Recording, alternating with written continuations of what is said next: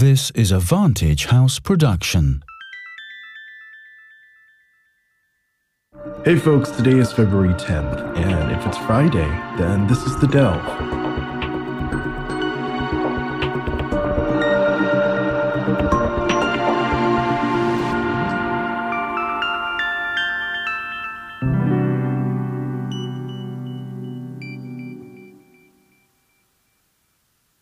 In 2018, a gunman attacked the Tree of Life synagogue down the street from my high school in Pittsburgh, Pennsylvania.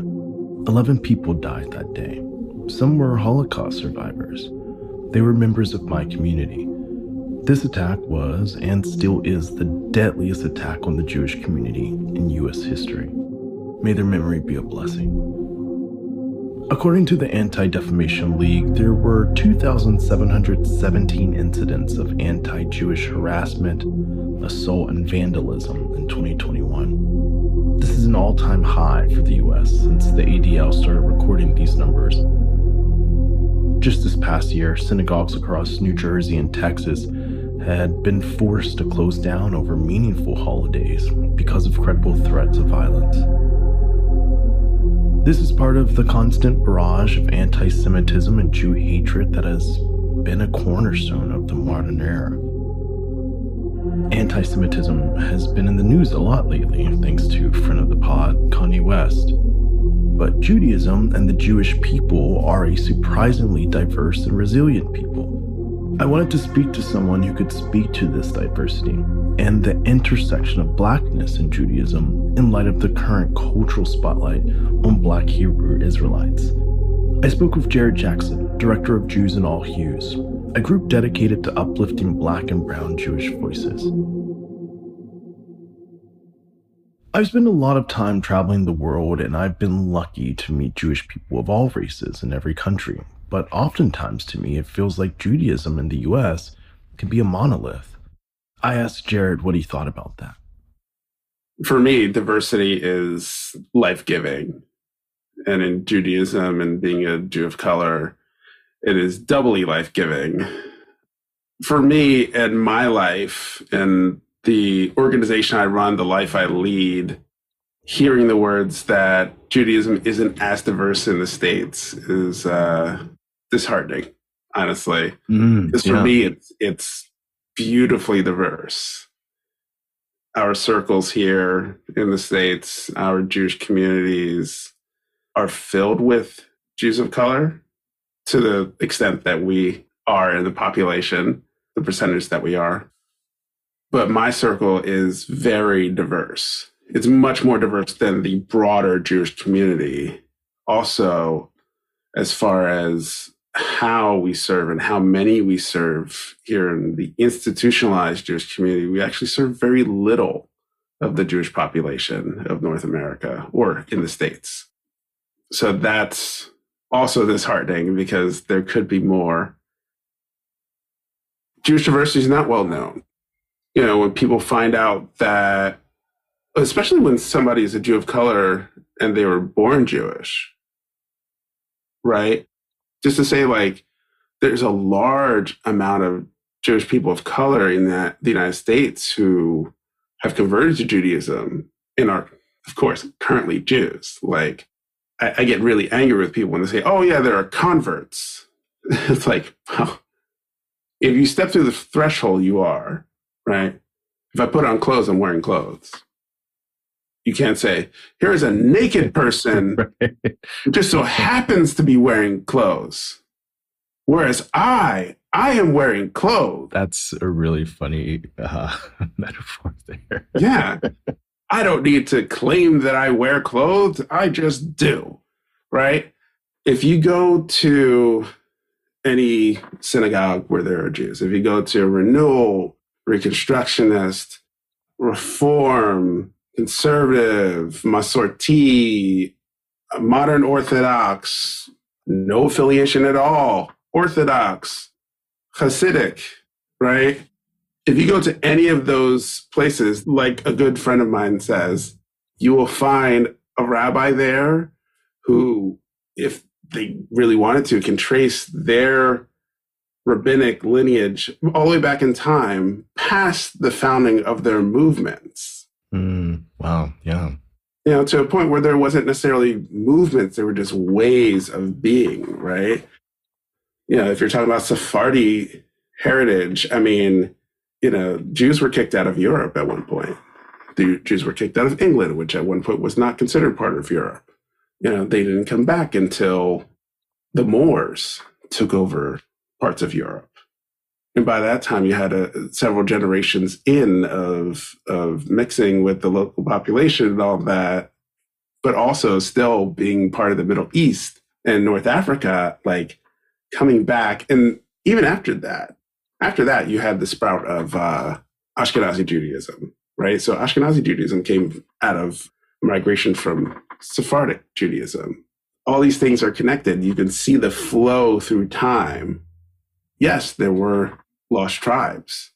Some ended up in India, in different parts of India, or because of, the Spanish trying to take over parts of Africa, you have the Lemba. It's beautiful. It's breathtaking to know that for the majority of Jewish history, Jews have been brown or black, like a mixture of folks. Despite this lineage, according to the Pew Research Center, 85% of American Jews identify as white. And Jared wanted to call my attention one way that white supremacy can permeate our religious space. But you can see how there's these extra pressures, of being a Jew of color. Yeah, there's extra pressures. And I think also, well, I know from my own experience, really, that it's not just pressure to perform for the sake of identity, right? It's also pressure to perform for the sake of safety. If we don't have the right aspects of the theater of Judaism, then not only will people question, but they will question why we're there if we're a safety risk. That's mind-blowing, because I don't know if I really thought about it and through that perspective, that I would be like a safety risk, I'm glad you don't think of yourself that way. Yeah. Wow. Because you're not a safety risk. Yeah. Thank you. Just to say, like, there are safety risks. This is more of a flow, right? Not necessarily an ebb to anti-Semitism nowadays. But in the flow of things, people are worried, at least in the States, about mass shootings. People are worried about non-Jews coming in and shooting up the place. Yeah. With a white supremacist lens, they're, for lack of a better phrase, blinded to the fact that it's white men by and large. I thought this was really interesting and sad because as a person of color and as a Jew, I am a prime target for so much white supremacist violence, and it never occurred to me that I might be viewed as a potential safety risk myself.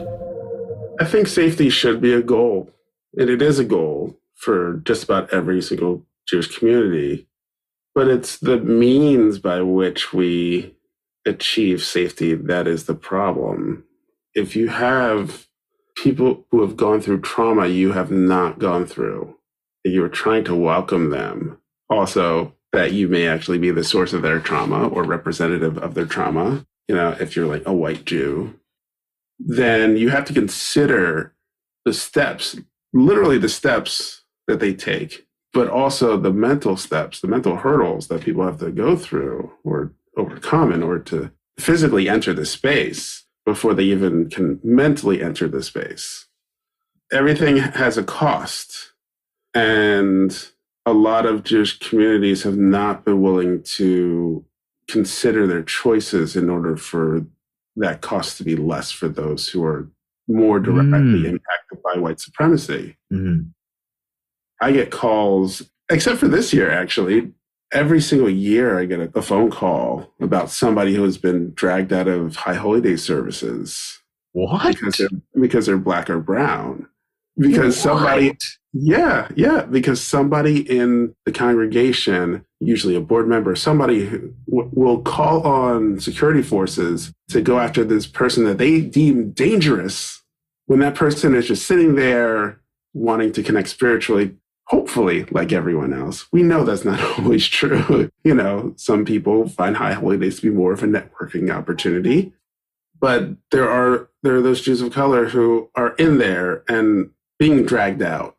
That's nuts. It is. That's I've never heard of something like that. I've never seen, thank God. And that sounds impossibly embarrassing. And oh my gosh.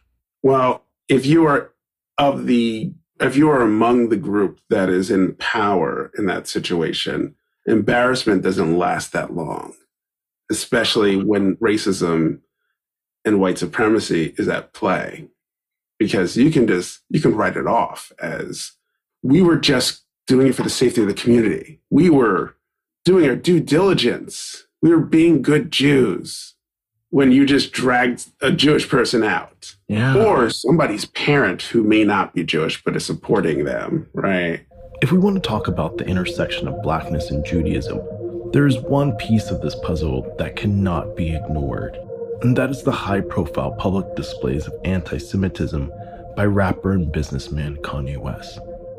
Ye has made outlandish and hurtful comments before, but what made his recent comments so curious was his insistence on being Jewish himself. Let's be clear, Kanye is not a practicing Jew. So where does his insistence on being a real Jew come from? I mean, this gets into like the Hebrew Israelites, which even that they appropriated from a group of formerly enslaved folks and their descendants who were enslaved by Jewish families, but kept Judaism. In some cases, converted to Judaism after being freed because of, having education and being brought up in Judaism and all that. Not to say that even though there were very few Jewish slave owners in the United States, most of them did provide a level of education that you did not see with Christian or Quaker slave owners. Except for maybe the Cohen family of the Carolinas. Not going to curse. So that rhetoric, the same rhetoric from the Hebrew Israelites, it has the same origins as like the Nation of Islam, right? Seeing Christianity as a slave religion or a religion of slavery. But to claim that people who have suffered for believing in Judaism for hundreds of years, if not thousands of years, are inauthentic, that's all of a sudden inauthentic because stuff came out of your mouth. Yeah. Like that's not a thing, or it shouldn't be a thing, but apparently it is. But then there's a conflation with Jews of color, but I'll get into that in a second. But, it's a spectrum. It has become a spectrum over the 100 years that it's been in existence. And there are some Hebrew Israelites that are very close to, like, very much mirror Orthodox Judaism and really go for the education and all of that. Right. There are still a bunch of Hebrew Israelites, even the chief Hebrew Israelite himself, who shall remain nameless right now, who like will do the things like the James Brown routine, on stage, but with like a talit. I've seen this personally. That's nuts. It is nuts. The Black Hebrew Israelite movement claims that Black people are the true descendants of ancient Israelites. Parts of this movement act as their own practicing religion and are deeply tied to ancient African American spirituality, and parts are straight up anti-Semitic trolls. Ye placed himself firmly on the latter end of this spectrum by doubling down. After being dropped by his sponsors and merch partners and losing his billionaire status, Kanye appeared on Alex Jones's InfoWars, denying the Holocaust, claiming Jews controlled the financial sector, and outright stating that Hitler was, quote, not all bad. To be clear, Kanye didn't invent this line of thinking. He's adopted a long lineage of anti-Semitism that can be traced back through ancient history. But anti-Semitic conspiracy theories such as Pizzagate and QAnon have breathed new life into these tired and dangerous tropes. Ye's statements contribute to the increasingly hostile atmosphere that Jews are facing in the US. But this Ye story doesn't exist in a vacuum, and Jared had this really interesting quote that was why we wanted to reach out to him for this episode. Listen to this. Okay, and I'm paraphrasing here.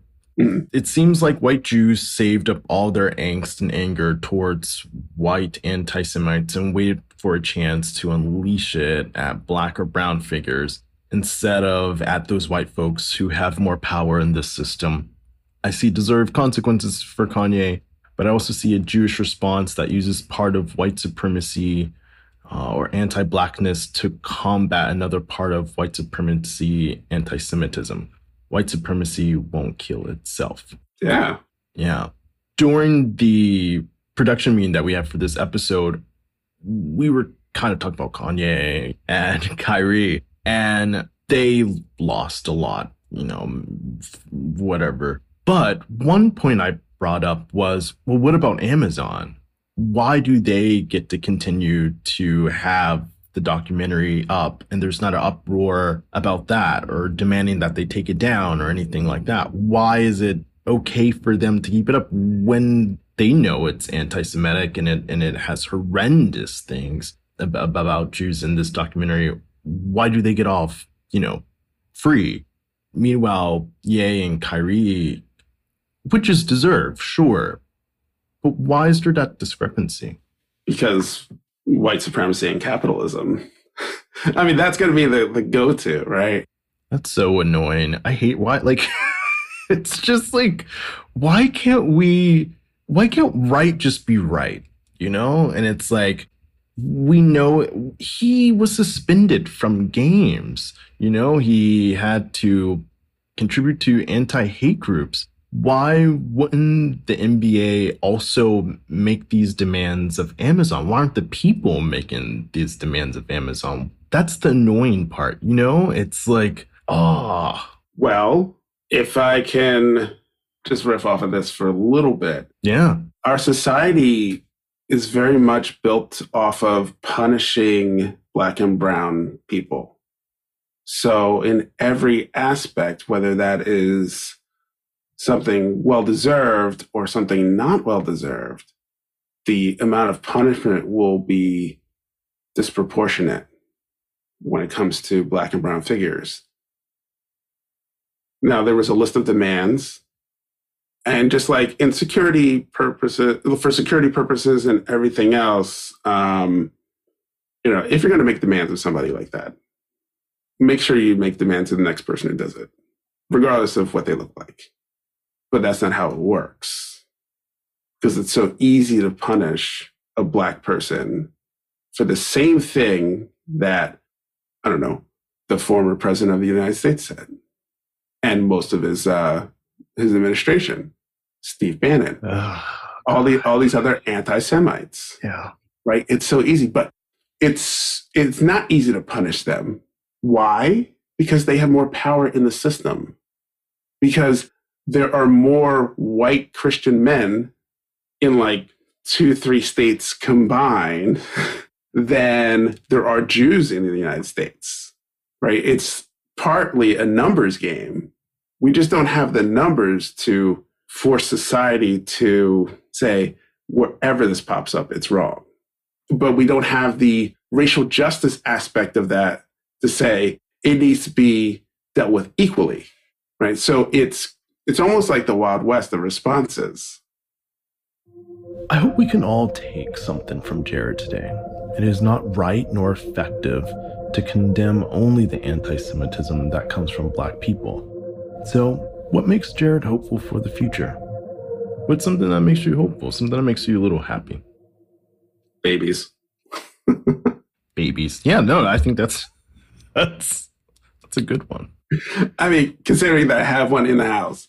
But no, I mean, the invitation to look through the minds or like get a little glimpse into the minds of kids and of people who are new to space, new to this earth in some cases, reminds me of my own sense of wonder.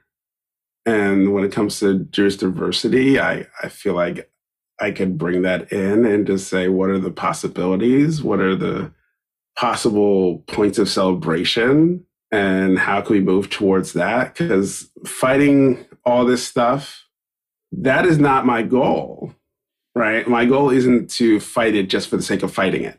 My goal is to educate while fighting it, connecting with people, hopefully changing minds both inside and outside Jewish space so that we can get to this celebratory point. Like, I want to see more dance parties, man. I want to see more baby namings and weddings and Shabbat dinners, hangouts, just coffee dates where it's just like, you're here, I'm here, I got love for you regardless of anything else. And I want to see you as much of a human as possible and get that in return.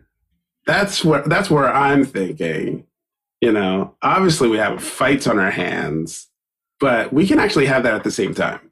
And I do have that at the same time. There was a point in my life where I did not have that. And how can we make that possible for other people? That's what how can I make that possible for the next Jew of color who comes in who maybe doesn't have all those things? And to ask people what they need, right? I probably will say this in every single talk, every single everything, regardless of the subject matter. But in founding Jews and All Hues and being a nonprofit, we are in the nonprofit world, and the nonprofit world fails at the very first step because we don't ask people what they need. Mm-hmm. And meeting needs is the need, right? Yeah. Meeting needs leads to less hate. Meeting needs leads to more celebration. Meeting needs leads to the best parts of humanity. And that's part of the reason why we have a small grants program for people to get like co-pays and other things like that. To meet a need, I think is to borrow from our Christian neighbors, maybe one of the most godliest things that we can do on this planet. How good is it to see somebody eat a meal and be satisfied? I love that. I feel like your organization, it ties into kind of like what I mentioned earlier. If people knew about the range of diversity within Judaism, maybe that would have like a really interesting impact on just Jew relations with like the world. But I guess before we even get there, we have to make sure that we're in a safe space where we can explore our spirituality and see what our needs are. And it looks like, that's what you're providing. And I love that. I think that's terrific. Thank you. Yeah. Jared, thanks so much for coming on to The Delve. Thank you, Chalin. You're welcome. All right. Shabbat Shalom. Shabbat Shalom. Thanks for tuning in. I'm Chalin, and this is The Delve. I'll see you next Friday.